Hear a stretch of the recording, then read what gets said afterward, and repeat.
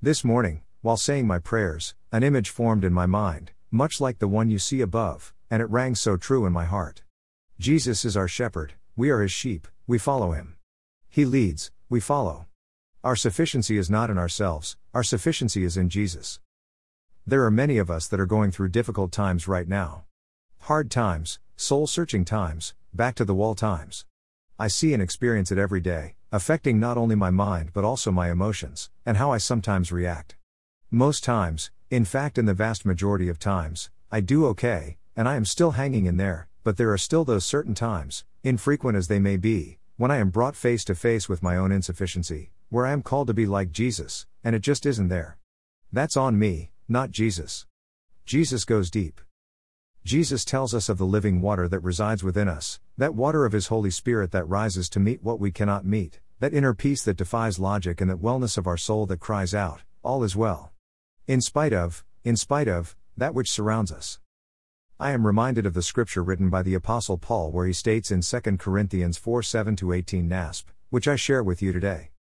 But we have this treasure in earthen containers, so that the extraordinary greatness of the power will be of God and not from ourselves. We are afflicted in every way, but not crushed, perplexed, but not despairing, persecuted, but not abandoned, struck down, but not destroyed, always carrying around in the body the dying of Jesus, so that the life of Jesus may also be revealed in our body.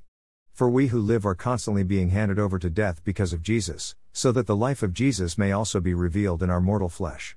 So death works in us, but life in you.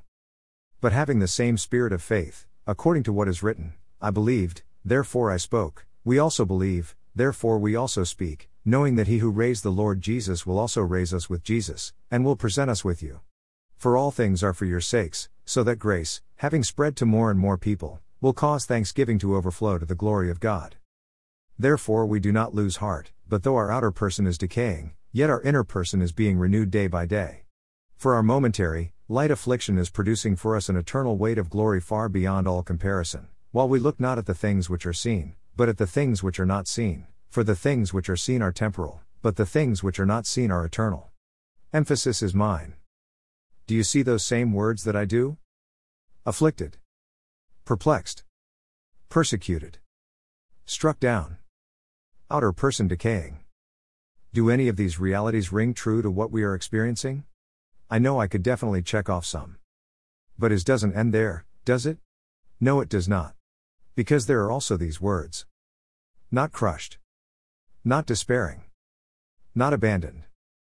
Not destroyed. Not lose heart. Inner person is being renewed day by day.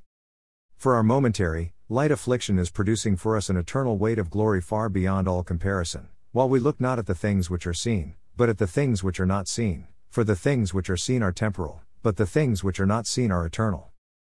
I may not understand these things which surround me and may at times affect me to very core of my being, but he who lives within me is greater than all of these things. Greater than. Jesus leads. We follow. Our sufficiency is in him, not in ourselves. There is no greater truth than this reality, because there is no greater truth than Jesus. Feed on this, trust in this, have faith in Jesus. Worthy is the Lamb. Blessings.